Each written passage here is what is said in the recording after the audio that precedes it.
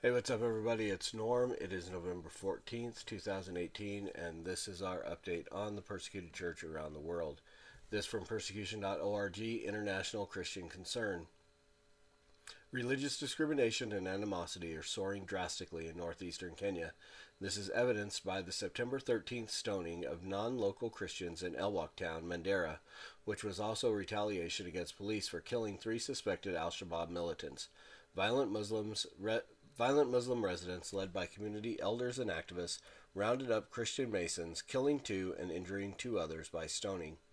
Quote, "To us, this was a usual day at work," unquote, Jacob Mutua Mativo, a survivor of the assault, told International Christian Concern.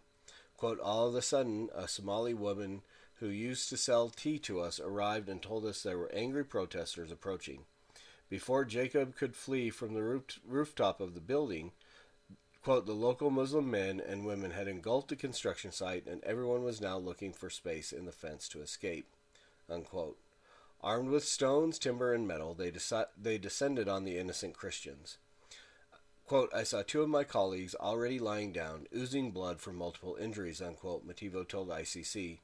"I thought they were still alive. While trying to jump over the fence, I was hit on the head by a huge sharp stone, and another flying piece of wood broke my left arm. I passed out, and that is all I can remember," unquote. Another survivor, Musi Kiema, described the incident as, quote, "a scene from hell," unquote.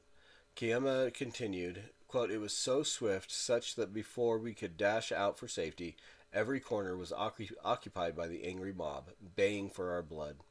Before I could jump over the barbed wire fence, several stones had already hit me. I saw my friend, Joseph Muatha Mungengi, was knocked down ahead of me close to the fence. I knew death had visited us," unquote. Mativo and Kiema were picked up and taken to the hospital. Mativo regained consciousness in the hospital after several days. His wife, Mumbe Mativo, explained that they, quote, "received a report that Jacob was among the people who had been killed in Elwak. My heart sunk after hearing the news. Later, we were called and informed that Jacob was still alive but in very critical condition," unquote. Quote, "I cannot connect the whole story," unquote, Mativo said, speaking from his hospital bed. Quote, "I remember seeing people attacking us and trying to escape. I am so sad that I lost two of my friends, Alfred and Joseph, who were dedicated Masons working so hard to support their families. I have undergone two surgeries, and I thank God that I am alive today," unquote. Kiema's family gives thanks to God despite the pain he is going through. Quote, "We lack words to express how grateful we are to God for keeping him. We sympathize with the families of the two men who were stoned to death. May the Lord comfort them and come through for them," unquote, Mwakali, Kiema's wife, said. Though the government has heightened surveillance at the border between Kenya and Somalia, northeastern Kenya remains a terror zone with intensifying security fears for Christians. The two survivors have vowed to never return to Mandera. So, Islamic persecution is usually what we expect to hear and is probably the most common persecution, especially in areas of Asia, the Middle East, Europe, and so on, especially Africa. And so, that coupled with poor performance on the part of the government to protect these areas from militant groups like Al Shabaab and Boko Haram, and these areas that are in the, between Kenya, Somalia, around those areas, Nigeria, Syria, of course, where ISIS is active. There's so many militant Islamic groups out there that are persecuting Christians that it's ultimately, even if the governments were a little more attentive to the needs of the Christians, it would be hard pressed for them to truly protect them from the Islamic militants in the area. So keep praying for our brothers and sisters here in Kenya. Pray for these families, the families who lost loved ones, and the families who are dealing with severe injury. So on to our world watch list. We are up to number 17, which is Egypt, which most people don't think there's a lot of persecution in Egypt because we think of Egypt as more of a civilized country. It's an ally of the U.S., but there still is a lot of persecution going on there. Egypt facts, region is Africa. Persecution type is Islamic oppression, which is very high. The population there is 95,215,000.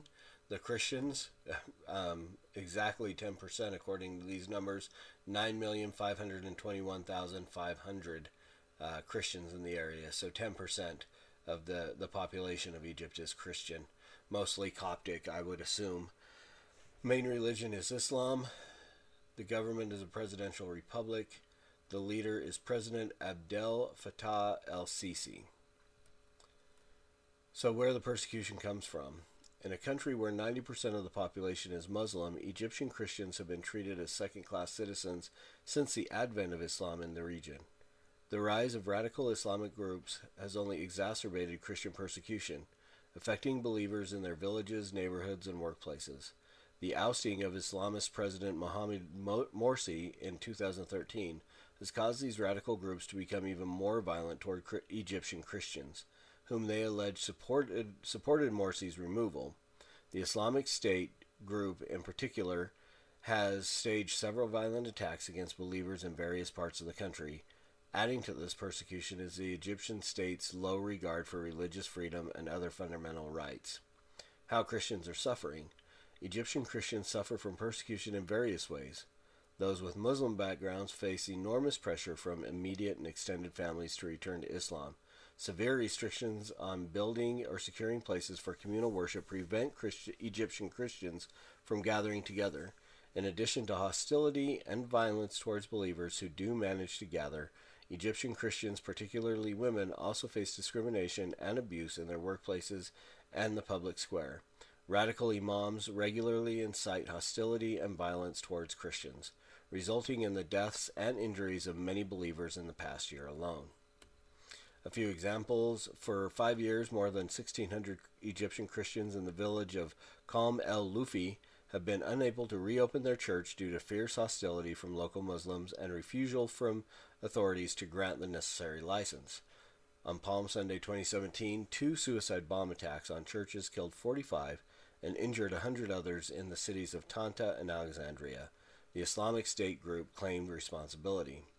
In May 2017, 30 to 35 Egyptian Christians, depending on the reports, were killed and 28 wounded while traveling to a monastery. The gunmen tried to get them to convert to Islam before opening fire. And in July 2017, an Egyptian Christian soldier was beaten to death for refusing to remove his tattoos of a cross and Christian saints.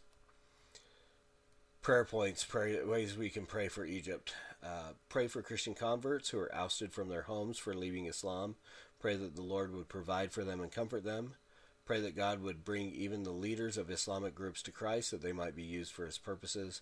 And pray for Christians who have been slighted in social, political, and legal affairs to entrust their situation to God. Let's pray.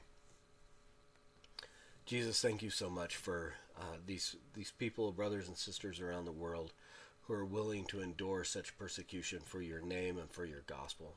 God, we pray for these these 2 surviving Christian Masons in Kenya and their families, and we pray for the families of those 2 men who were killed. We pray that you protect them and provide for them in their time of need. Father, we pray for our brothers and sisters in Egypt, those who have converted to Christianity coming out of Islam. We pray for their protection from the persecution from their families and community members. Father, provide for them when they're kicked out of their homes and bring comfort to them. God, we do pray that you would use these people who are willing to endure such persecution, that you would use them to reach those who are doing the persecuting, that leaders in the area, religious leaders, government leaders, would hear the gospel, would believe the gospel, would repent and turn to you, and that you would use those people for your purposes, Lord.